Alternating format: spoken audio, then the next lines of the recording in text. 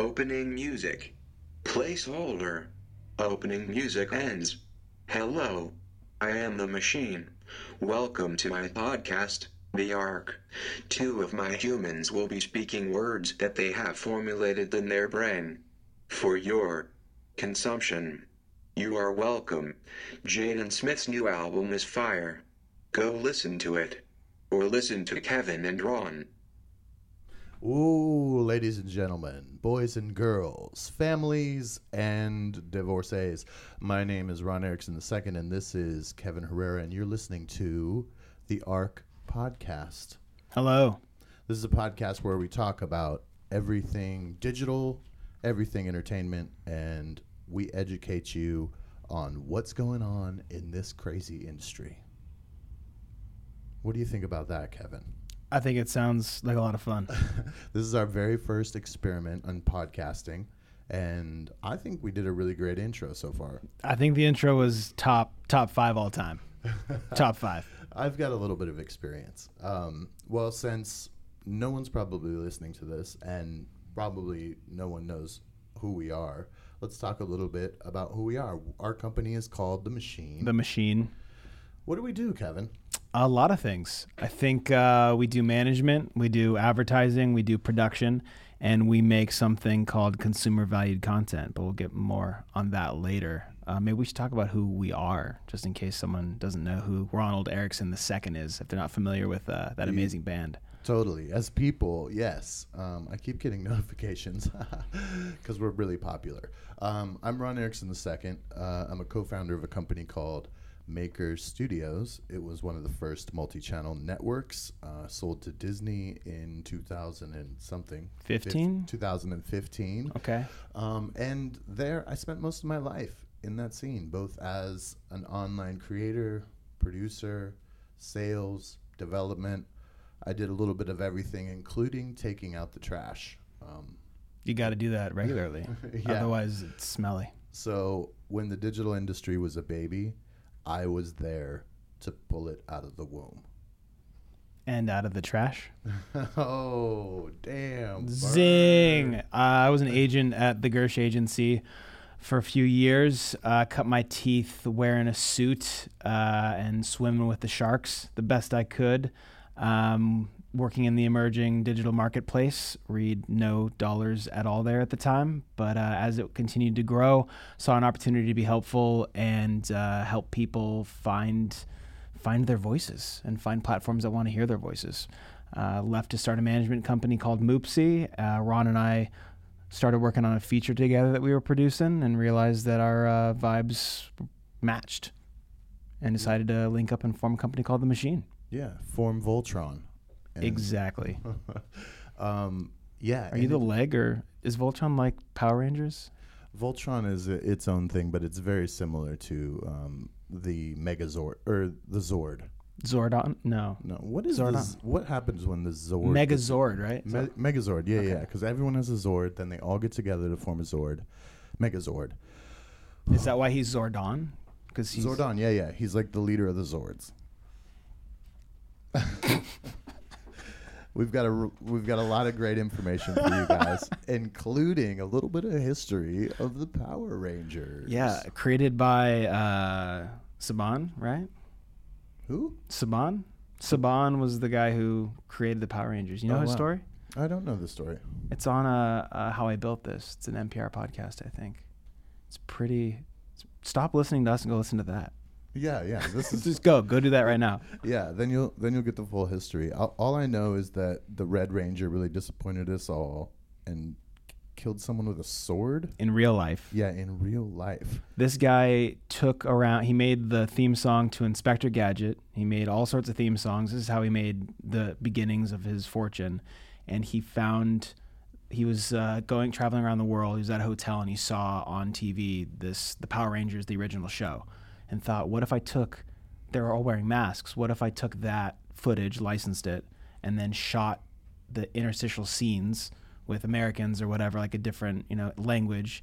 And then when they went in and became the Power Rangers, you didn't even need to reshoot it. We could reuse it. And he shopped it for years and years and years. And somebody took a chance and it became the #1 hit.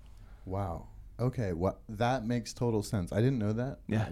but maybe intuitively as a child I did know it because Yeah. it was so weird. Yeah. In the middle when it cut to the action scenes, you're like, whoa, wait, hold up. Trini doesn't really look.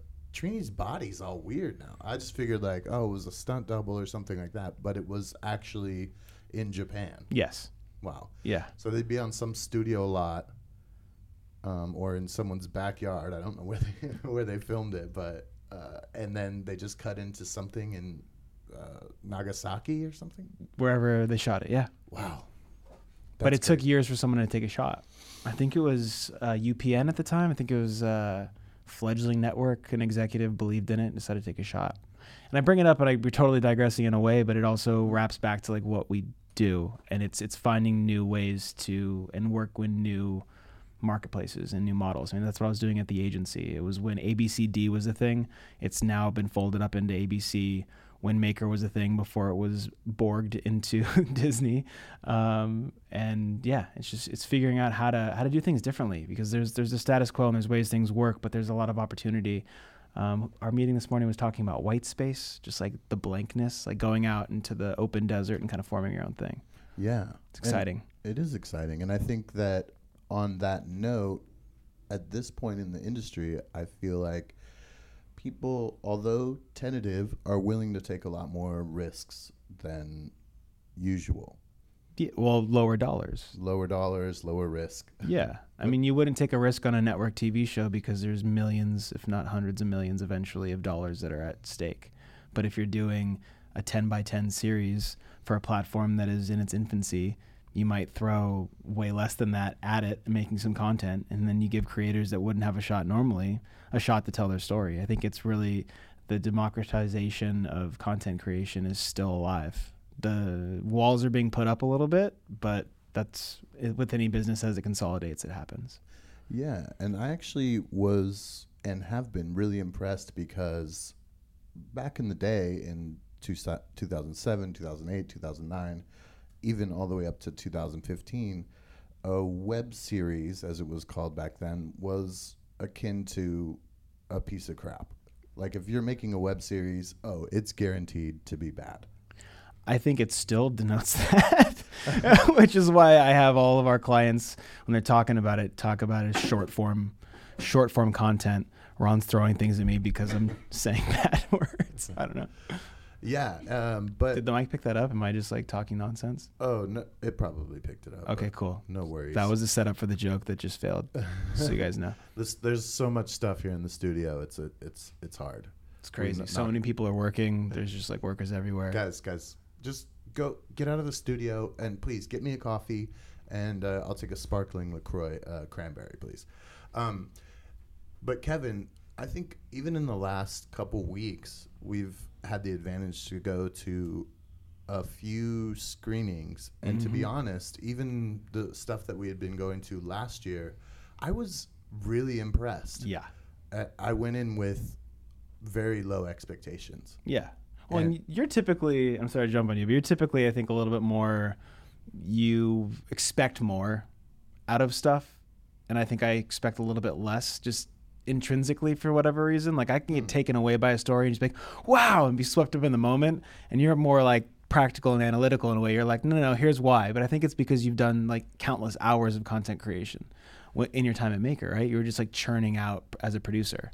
Right. Yeah, I think so. And I guess I wish I could go back to that sense of wonder with things a lot of times. But it's like anything. Like once you like actors, once they do it enough, they can never watch a film in the same way ever again, because you see the work behind the acting. Yeah, you know, you see the someone who makes tables and chairs. They see the craftsmanship behind it. They can never just see like, oh, what a beautiful table. It's more like, oh, the wood grain on that is just not right. But if they do see it and it does take them out of it, then you know you're witnessing an absolute masterpiece. 100%. Right? Yeah. Okay. So like, and that's, I think for me with content, I'll watch it one time to try to consume it as just a consumer. If I can see the scaffolding, then it's pretty terrible at that point, because I usually kind of have my defenses down. And then you watch it a second time and it just kind of becomes apparent. Yeah, that's great. Yeah. That's a great way to be able to look at things. But what we saw, I think the quality was really impressive. Yeah. And the creativity was really on point. Yeah. With a lot of these things, and you can see that so much more care is being taken in the pre-production of things. Like I think now people realize and understand that you can't just because it's cheap to do doesn't mean that you can just get rid of all those things that are very meaningful, like a good script and good acting. Story. Exactly. Yeah, at the core. So I see so many companies now bringing on people that have that talent and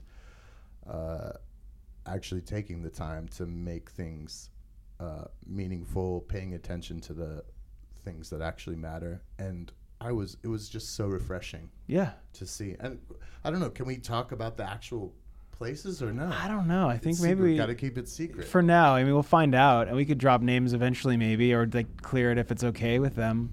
But like I brought, so if we're let's be cagey with the names. We were sitting down. Our guest was a CEO of another company that's based out of New York at the screening, and during one of the series, after it ended and the credits were up and everyone was clapping, he leaned in and whispered, he's like, that was a show. That was like full on show. Like kind of. He's not a competitive company to this company we were watching a screening at, but a contemporary, and he was blown away by the quality of it. And I thought that was, you go to Sundance when a few of the different places were screening their work, and it wasn't intimidating. You were left wanting. Oh, good attempt, like good job, you're almost there. But now I think they're finally there where they're understanding that you can't bring in a nobody who has no idea what they're doing and just give them the keys with no restrictions and say, go make and have something great come back.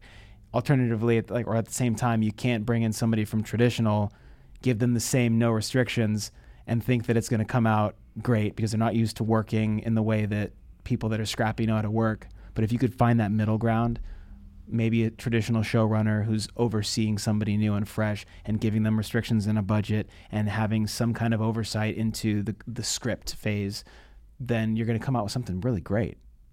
Yeah, and are you seeing, Kevin, that as traditional moves in more and more into this market in a serious way, are you seeing them able to take a greater risk on new creators, maybe that don't have like a huge film background or show running a network television series? Yeah. I mean, they're the music video directors of the 90s today. Those people were cutting their teeth. Like Spike Jonze, I think, was doing it. He was a skater, and then he turned into a music video director, and then he did Where the Wild Things Are. I mean, that's not his direct trajectory, but like you're just taking like points, out of his career. No one thought that he would be making Where the Wild Things Are. That's so crazy. It's wild. And so I think, puns. So good. Thanks for peppering in a little bit of comedy to this serious. No problem. Yeah, Yeah, Spike Jonze, he also directed one of my favorite films of 2012, Her. Yeah. A lot of people don't like that movie, but I was like, wow. I really liked the writing. Yeah. Maybe I do. I look at things a little too hard. I got to take things a little less seriously. What's happened? I don't think so. What's happened to me? Have I become jaded? I think it's why the yin and the yang aspect of how we're working with creatives makes sense. Because there's times when I'll be the exact opposite of you too, and being like, no, I don't like this for this reason, and here's why. And it's just like, it's that push and pull. But I think that's with any creative project. You can't have no restrictions.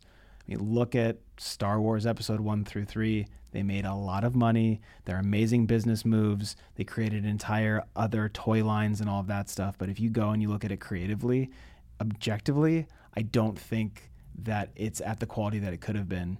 Because from my understanding of the outside and kind of seeing maybe some behind the scenes stuff, I don't think George Lucas was given much restrictions because it was his baby. He controlled everything. And A New Hope, arguably for me, is the strongest film. You can say Empire Strikes Back is better, but he didn't direct that one. I think A New Hope was awesome because he had to deal with so many problems.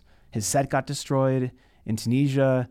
The money wasn't as high as it could be. His entire crew and his cast thought he was crazy and were like treating him poorly. You see behind the scenes stuff and they're like making fun of him. Oh God. Yeah, he had like hypertension. He almost had a heart attack. Oh no.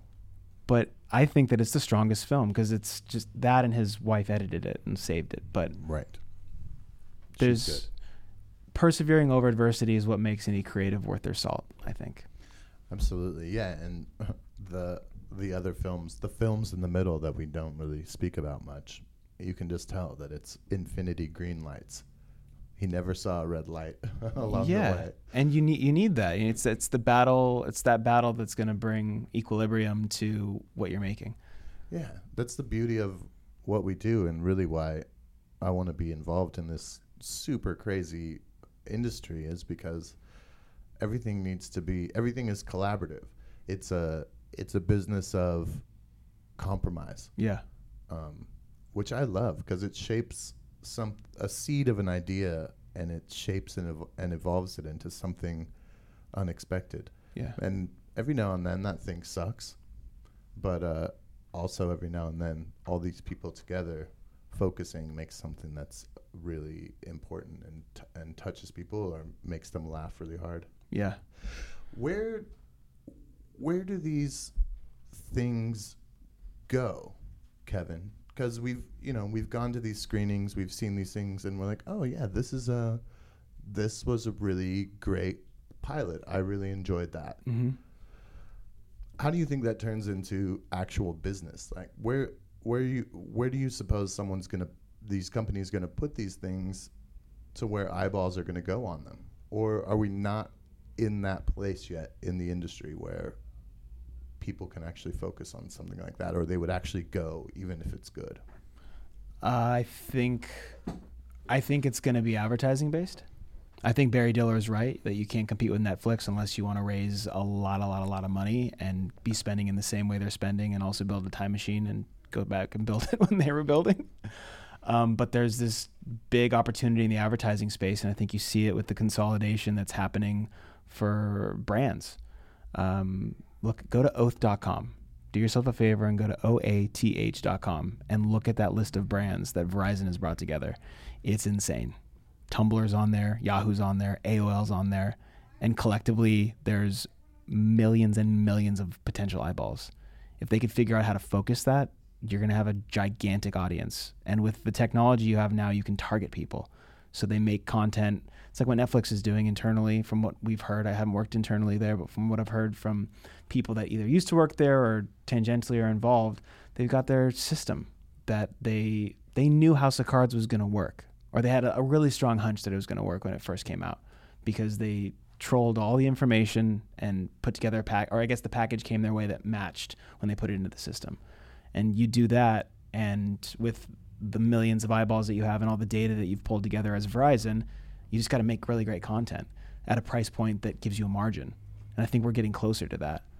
The screenings we were at, one of them was one of the digital verticals of a traditional studio, and the other screening was an independent studio. And that independent studio had output deals at a few of the places that are doing content right now that are going to be advertising focused. And then the other one, they're just putting it out on their website through their portals. And so do you think the best move for them is going to be a large marketing campaign, like you said, just blasting all the different platforms, Facebook, Google, YouTube, just to kind of like bring people in that way? Or do you think that they would be doing it, trying to do it a little bit more organically? Because it's interesting. I really enjoyed the content, but I have my tried and true places that I go to look at stuff. Yeah. I glance through YouTube, check out the few people that I enjoy, maybe click on a few funny videos, and I'm out. I go to Netflix, I search around, I fish around for like 3 hours until I find something. Yeah. And then I watch 10 minutes and fall asleep. It's like walking through Blockbuster, but just in your underwear, eating licorice that you didn't have to buy at the counter because you already have it in your cupboard. Oh man, good old Blockbuster. Yeah, if you're under 15, Blockbuster was a place that you could go to rent movies that were on pieces of plastic with thinner plastic that read in a VHS. Like, how do you describe VHS? What you say makes me think of, I put a few links together to talk about today. This is also an offshoot of a newsletter that The Machine does called TheArk. And my goal with the podcast, and maybe we share this goal, is to talk about things weekly. And this is my first podcast. I'll learn and get better as we go along, and we might be a little bit more focused. But You're great. well, thank you, Ron. So are you. But what you said was interesting, and how you consume content. I like Reddit. I like going there to know what's trending and what's popular. I don't know what specifically that audience that hits the front pages, and I'm not signed in, so I'm not seeing something specific to me. It's just the general front page. Something hit the front page today that said, it was a shower thought: surfing the web has become like watching TV back in the day, just flicking through a handful of websites looking for something new on. And what you just described was pretty much that. You're like, you have your tried and true places you go to, you look for new content. It's probably based on your age and demographic too. If they're doing their job, you're consuming. Like MTV had a very specific audience, it might still, I don't know, but back in the day that was dedicated to them, would come and watch their stuff every day. I'm sure there's a place besides Snapchat, maybe there's other places that teenagers go to daily to see what's new. It's not Facebook, right? At least not now. They bought that TBH app, I think, to try to capture those eyeballs. Yeah. Yeah. But I think it's Snapchat. My nieces and nephews and friends, family that have like teenagers say like it's Snapchat's like how they communicate too. It's not just content, it's full on communication, which is a whole different distinction that I think traditional media doesn't understand, or people that have been in it for, much longer than us, that are, running Viacom or in these huge companies, like in those huge senior positions, because they're working in gigantic corporations. Maybe they can't see necessarily, but it's a total different thing. It's crazy. Yeah, it's funny. It is like, it's like texting, but it goes even beyond that. Yeah. It's a very intricate way to communicate. But as far as an entertainment source, I think there's people that you follow on Snapchat that are kind of funny, but also the entertainment lies within your friends, like the people that you talk to and communicate with. Like, you're sending them a funny video, they're sending you a funny video, you're texting back and forth, like, how was your day, what's going on, wherever they are in the world. But I think of it's still entertainment, but it's very, very personal. Yeah. So, and I don't know how the actual content is going to be performing on Snapchat, but allegedly it's pretty good. Yeah. I guess going back to your point, I wonder how these new platforms coming out from the larger studios, how do they become that channel that you click through, like back in the television days? Like, as you're searching through the internet, how does that focus up and they become something that you actually pass and look at? I think, the question back to you too is, I'm curious what you think about what's going on with the FCC and Ajit Pai and all the rulings and what's been happening. I think if the antitrust laws and regulations don't block these mega mergers, that you're going to be within an ecosystem. So you're going to be kind of not forced, but only have a few options to consume if you want that type of content. Snapchat and messaging with your friends is always going to be there as long as you can reach your friends. But in terms of like the content and artistry, like what we're trying to create and help foster, AT&T and Time Warner merger. Time Warner they don't own the internet anymore. They spun that off a few years ago. Now Charter owns the internet side of things. But Time Warner owns Adult Swim, Cartoon Network, the Warner Brothers entirely, DC, all sorts of IP, and the Warner Brothers IP catalog or vault goes back decades. They take that. AT&T owns the pipeline. They have Otter Media where they invest in new companies, and you subscribe to AT&T. Time Warner owns HBO as well. So if you want HBO, you got to subscribe to AT&T to get that HBO. So if we lose net neutrality, you're seeing the cableification of the internet. Yeah, well, that's just antitrust stuff. Like the whole net neutrality thing, say the mergers don't even happen, it's a separate issue.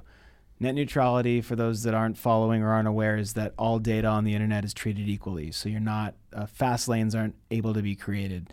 Not that your internet quality where you're living is any good as it is anyway, because it's already an oligopoly and you have two choices and both suck. But Boo.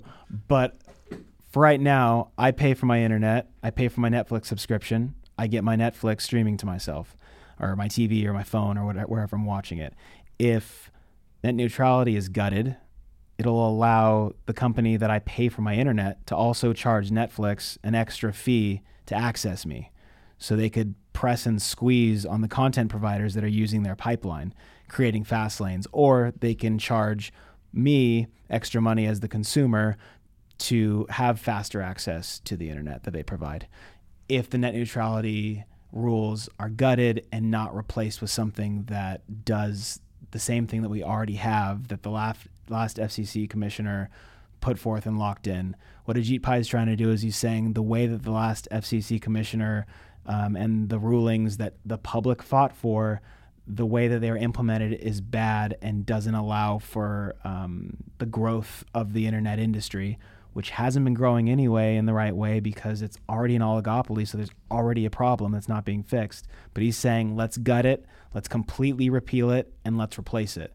I'd be okay with that if there wasn't gigantic special interests that were in Washington with millions of dollars constantly pushing for their agenda, which is to protect their business, as they should in a capitalist country. And our voices have been heard multiple times, there's been multiple votes. The public wants net neutrality. And either way, we're still going to be able to get content, but one way is going to be a little bit more restrictive to new business, and the other way is going to help the people, the incumbents already. Yeah, it is. It's kind of on a very superficial level. It's a double-edged sword in a way, because I enjoy the freedom of the internet, and I haven't had cable or television. I've never had cable in my life because I'm not rich like you, Kevin. But I cut it too. I'm not rich. I'm rich. No, I'm kidding. I'm not. And I haven't had rich in friendship. Yes, rich in love. What was I saying? You didn't subscribe. You don't subscribe to cable. Oh yeah. I haven't had cable or television for a really long time. So I'm constantly on the internet, on my phone, on the laptop. But to be honest, I would like to have some form of consolidation so that I can be able to find and view this content rather than having such a wide. You have to really do a lot of searching. Like, you have to kind of go down a portal in order to find a lot of these things. It's like going down a YouTube portal. So much like Reddit, I appreciate Reddit because the internet is all in one place.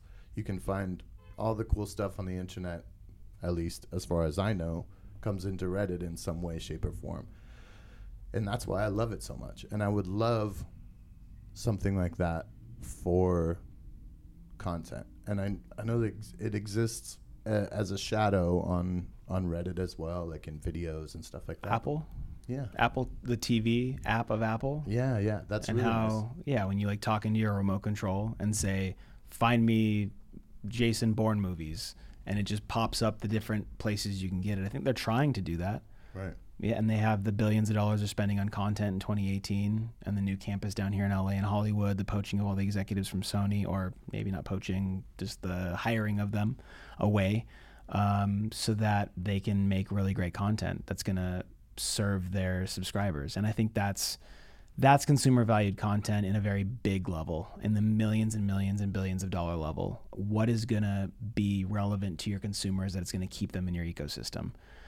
If this net neutrality stuff goes the way we don't want it to, if the antitrust goes the way we don't want it to, I'm speaking for you, I guess, here to tell you if I'm wrong, but just we want the freedom to compete within the business so that we can have the best innovation come out of it, not have restrictions to competition, because when that happens, you end up with oligopolies. But if Apple is forced to pay extra money when they're trying to deliver their content, because of net neutrality, they're not going to be incentivized to continue to do this innovation unless they want to either somehow create their own internet, like their own pipeline, or buy one. But I don't know. Maybe those companies get too big for it to make sense to buy it, and they just stick to hardware. But I don't know. I want content being free and competition for those eyeballs is super important, I think, for any kind of innovation to continue. 100%. And I mean, that's what digital was born on. It was born on just people like me turning on a camera and uploading it.